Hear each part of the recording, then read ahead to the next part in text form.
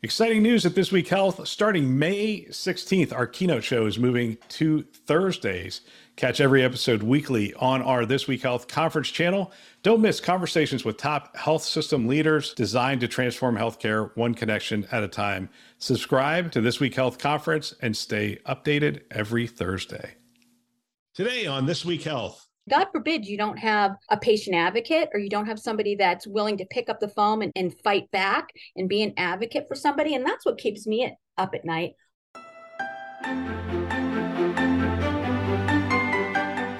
Welcome to Newsday, a This Week Health newsroom show. My name is Bill Russell. I'm a former CIO for a 16-hospital system and creator of This Week Health, a set of channels dedicated to keeping health IT staff current and engaged. For 5 years, we've been making podcasts that amplify great thinking to propel healthcare forward. Special thanks to our Newsday show partners, and we have a lot of them this year, which I am really excited about. Cedars-Sinai Accelerator, ClearSense, CrowdStrike, Digital Scientists, Optimum Healthcare IT, Pure Storage, SureTest, Tausight, Lumion, and VMware.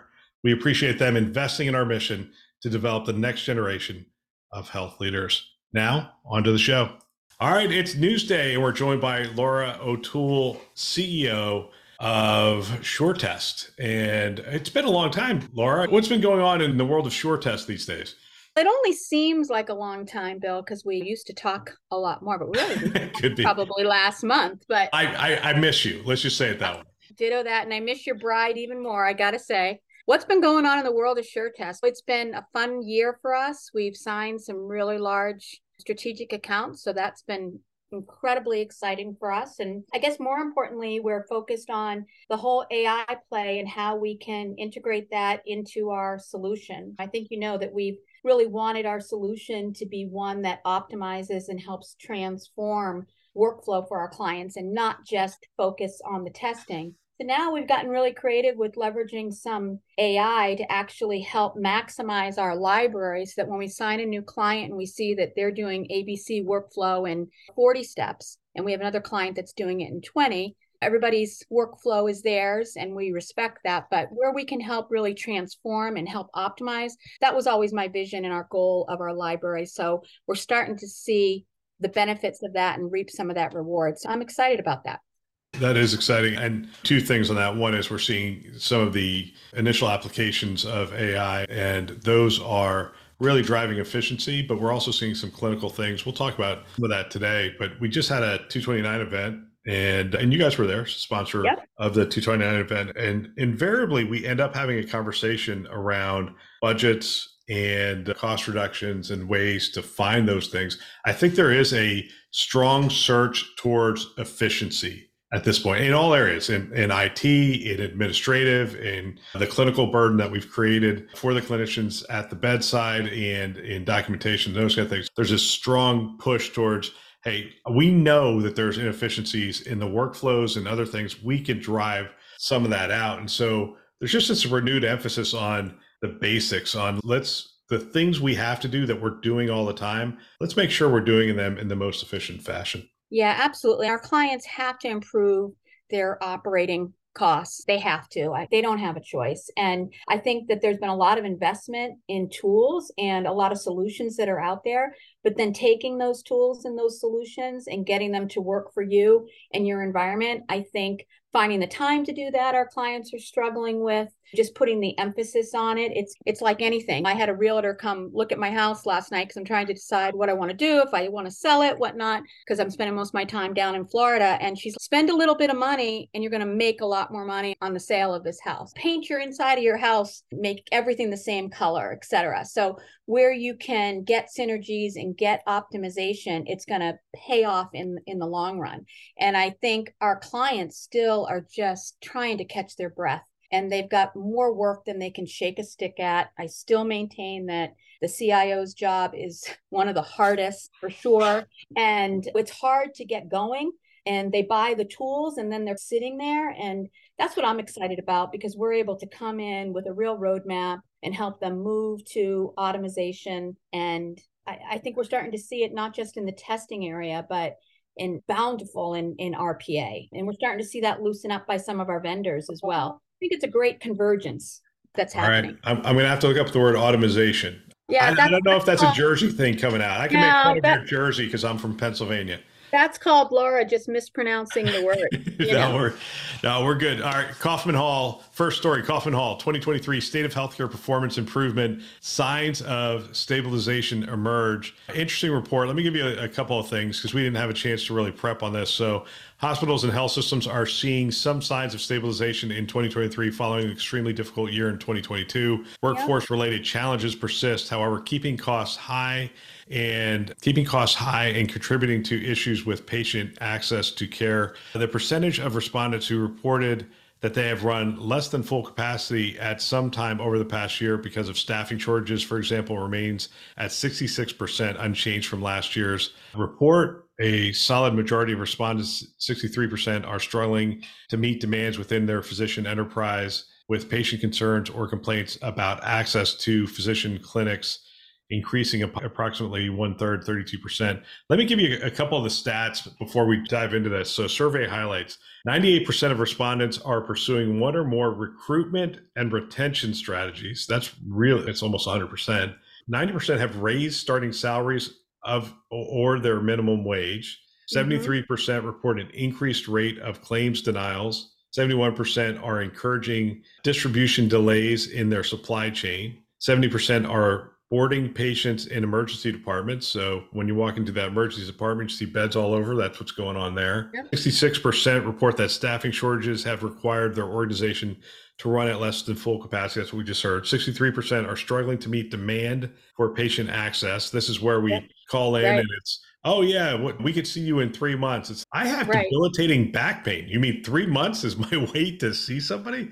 And 60% see decreasing utilization of contract labor, which is a good thing. There was a Yeah. huge spike. 44% report that inpatient volumes remain below pre-pandemic levels. And there's a couple more, but I'll stop there. This is good information, but I think it paints the picture we were just talking about. Yeah, there were two big takeaways from that article for me. First, I think it said half of the respondents have volumes that are higher than pre-pandemic. And obviously, they need these patients to be seen. And access continues to be a problem. I was really pleased to see that all the spend and bringing things back in-house, because that was driving their operating costs up so significantly for all the contract labor. So I think we're coming to a normalization on that. I completely agree. But when you think about access and the importance of patients being able to be seen, 3 months for you, my dad's got a spot on his lung, can't get him to go get a biopsy for 6 weeks. It's really concerning. And I think that there is a real opportunity for automation to help with what some of our clients are terming 365 access. So, where you can use automation to be smarter about a physician's schedule. And I think we saw Scripps doing that at one of the 229 events that I was at. I thought it was really cool what Shane was doing. But to really be able to use automation, let me say it right this time, Bill, to maximize not only the physician's schedule, right, and maximize revenue, but also more transparency for the patient and using automation to really target when the availability is. So anything that we can do to be creative to get access for our patient population, then we're all doing our jobs. Yep. And by the way, that story was my father's. My father has debilitating back pain, and he could get the MRI, but there was a couple weeks to get the MRI, but he couldn't get the MRI read for 4 weeks after that. I'm like, oh my gosh, that's like really unacceptable at this point. If that's the condition you're in, and they gave him some drugs and that kind of stuff, but essentially we're masking the pain with drugs to mask a problem with access. Let me ask you this specific question, which is the hospitals are full. At least children's hospitals, I was asking them, a couple of them were building buildings. I'm like, I'm surprised you're building buildings. They're like, look, we're at capacity. We're consistently at capacity in our rooms. And I'm wondering if that is short-sighted to be building buildings. Is that going to be the model 5 and 10 years from now?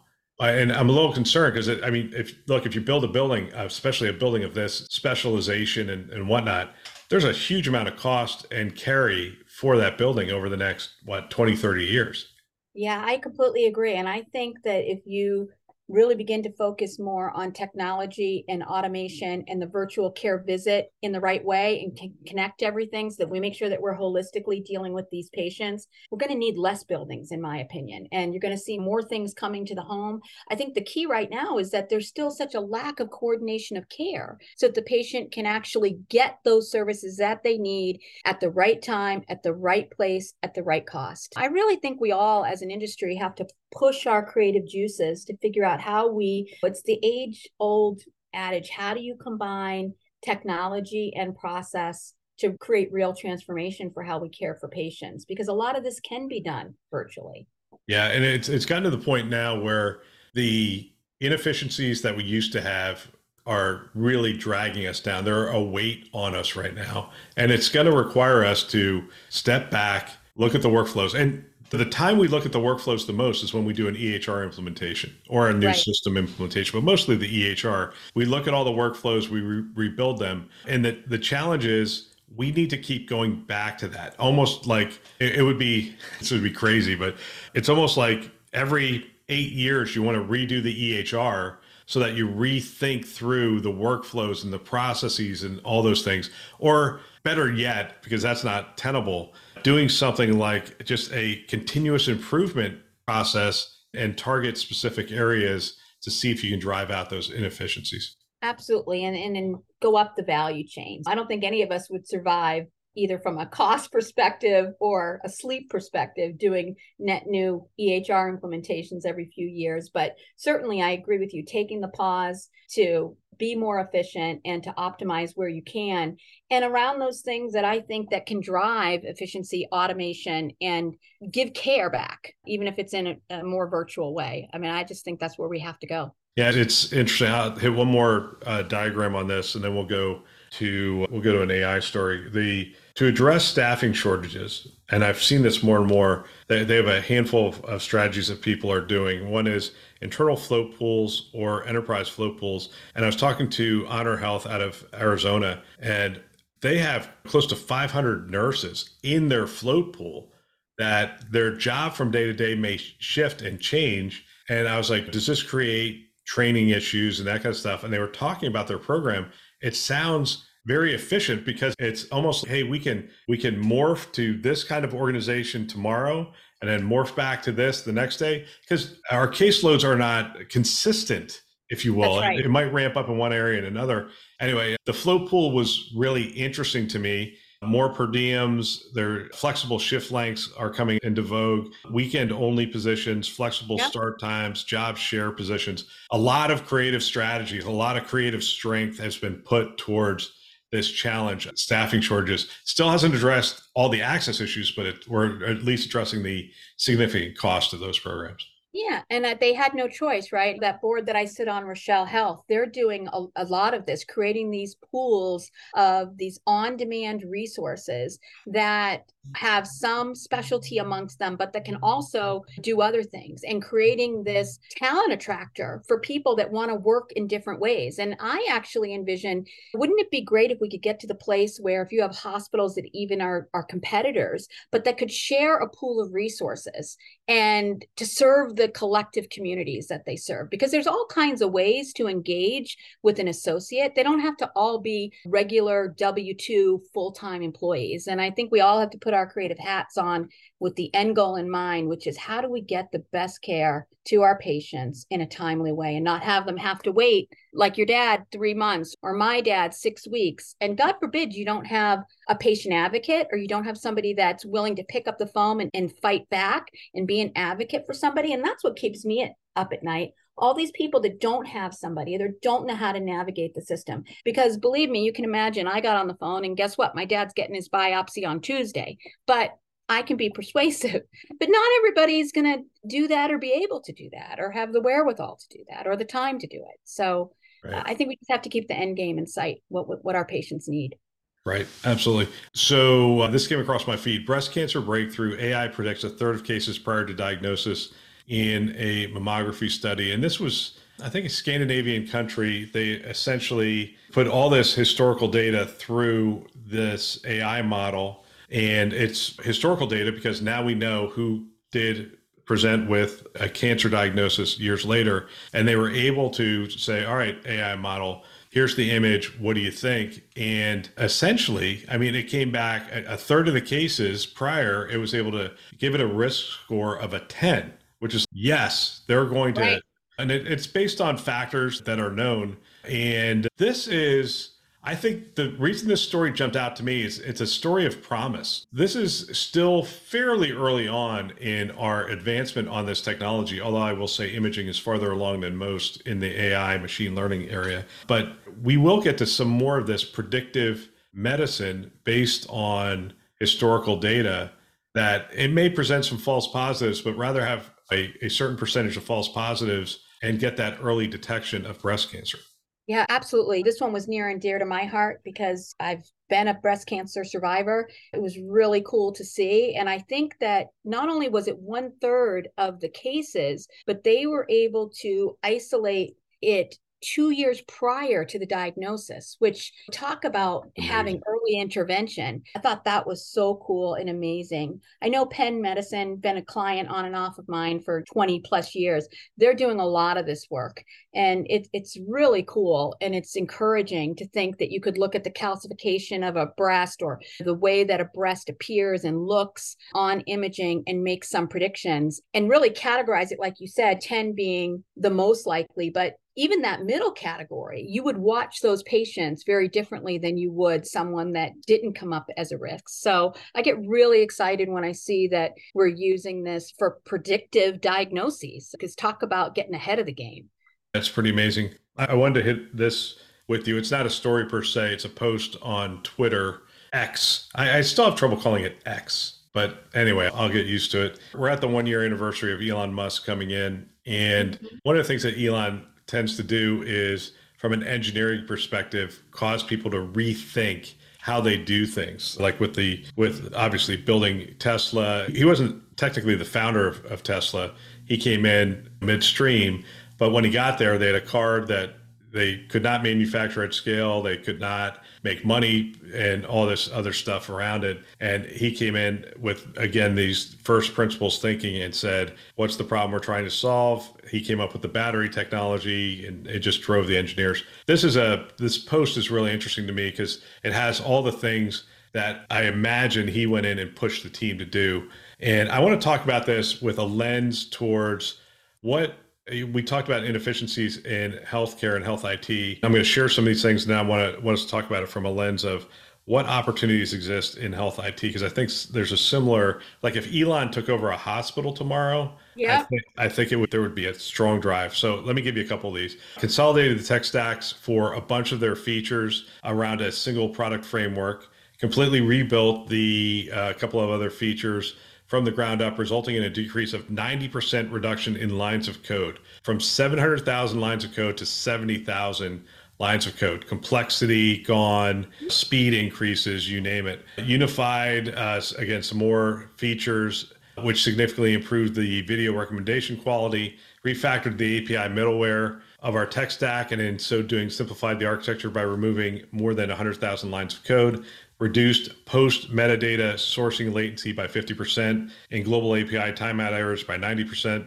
He talked about blocking bots and some other things, shut down the Sacramento data center and reprovisioned 5,200 racks, 148,000 servers, which generated more than 100 million in annual savings in total, freed up 48 megawatts of capacity, and tore down 60,000 pounds of network ladder racks before reprovisioning it to other data centers. And then he optimized cloud storage for, and monthly cloud costs were reduced by 60%, overall cloud data storage size by 60%, and separately succeeded in reducing the cloud data processing costs by 75%. And that's probably enough sort of get Don't started. you think? You think that's enough? Yeah, and that's 1 year, pretty tumultuous. A lot of people left, a lot of people were let go. So this is the kind of environment where people would normally be sitting around the water cooler saying, are you next? Am I next? What's going on? And if this is to be believed, because it can be marketing and it's hard to fact check it, but I doubt it's a lie, because he's done it in rockets. He's done it in cars. He's done it in other areas. So it rings true to me. If we were to take, let's just stay with the model. If Elon Musk were to walk into a hospital today, what kind of things do you think he would look at and go, let's take a look at that problem? I think we could fix that problem. Yeah, I mean, I think obviously he'd look at all the applications and there'd be some immediate rationalization, much more so than we're seeing happening. Isn't it incredible? I mean, 800, I ask the question all the time and I get, we have 800 applications, we have 900, we have 600, we have, and I'm like, wow. And no other industry do I know, is it that spread out? I'm not, yeah, it's just amazing. Yeah, and I think we in healthcare think we're special. And I, of course, think we're special, but I think there's this great convergence that can happen. And I applaud Reed at St. Luke's for doing this. He just brought on somebody completely outside of healthcare. The guy came from NASA or something, looking at all his development that he's doing in house, what he wants to keep, what he doesn't. And the guy has no healthcare experience. So the poor guy's, I'm sure, drinking from a fire hose and is overwhelmed by the amount of consensus, right, that we have to drive in order to get anything done. But I think when you can take someone like that's so super smart and pair them together and make a partnership and a team with the healthcare domain expertise, I think that becomes really powerful. So I think Elon would come in and completely start looking at how can we look at not only application rationalization, but how do we leverage AI to do more modeling of the workflows that we see our patients typically do? And do we really need to have 200, 300 person epic shops with this huge cost? How do we get these people to be out engaging more with their business partners as opposed to constantly keeping up with the build and the optimization of a system? So I think we all have to be creative. And I think sometimes it's like anything. It's like the boiling frog story. Remember you read to your kid. Yep. You sit there and you only slowly increase the water and lukewarm water until it's boiling. And then the frog has boiled itself to death and didn't even know that it was happening to him. And yep. So we have a great opportunity in healthcare to get out of our own way.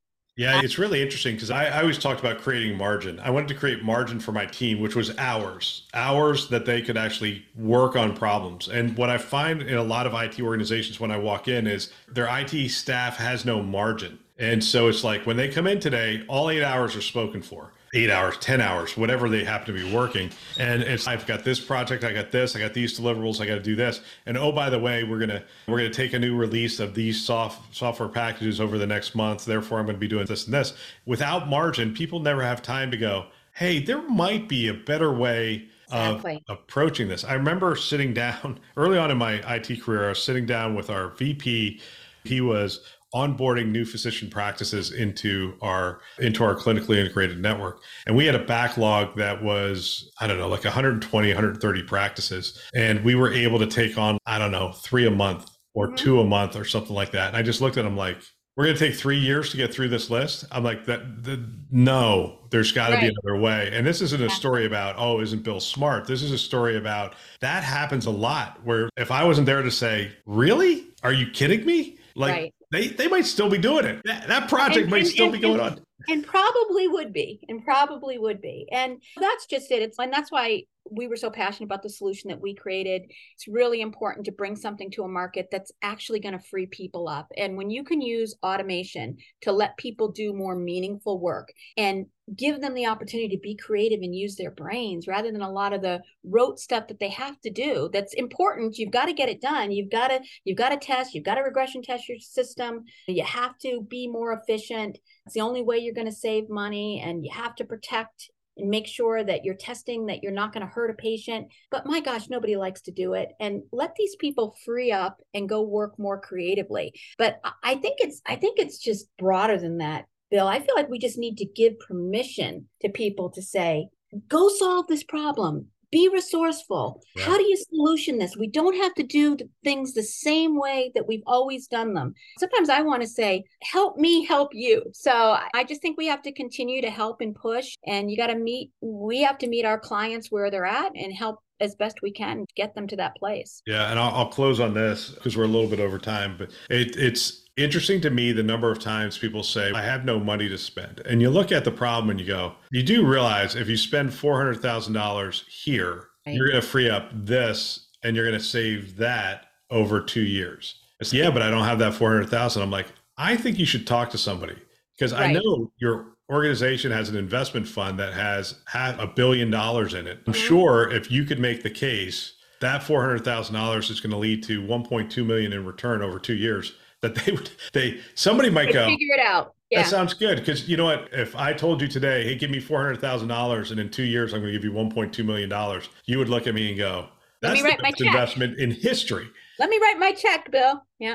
Exactly. And so I think to a certain extent, we need to have courage. I think to a certain extent, we need to use logic and understand that the leadership, even though sometimes they will say, hey, cut back, no budgets, we can't do this. Sometimes you don't take those statements at face value. What they're actually saying is don't spend money is not what they're saying. What they're saying is be discerning, be a good steward of the money that we're giving you. And if you identify those areas, I think it will be well received if you take it forward.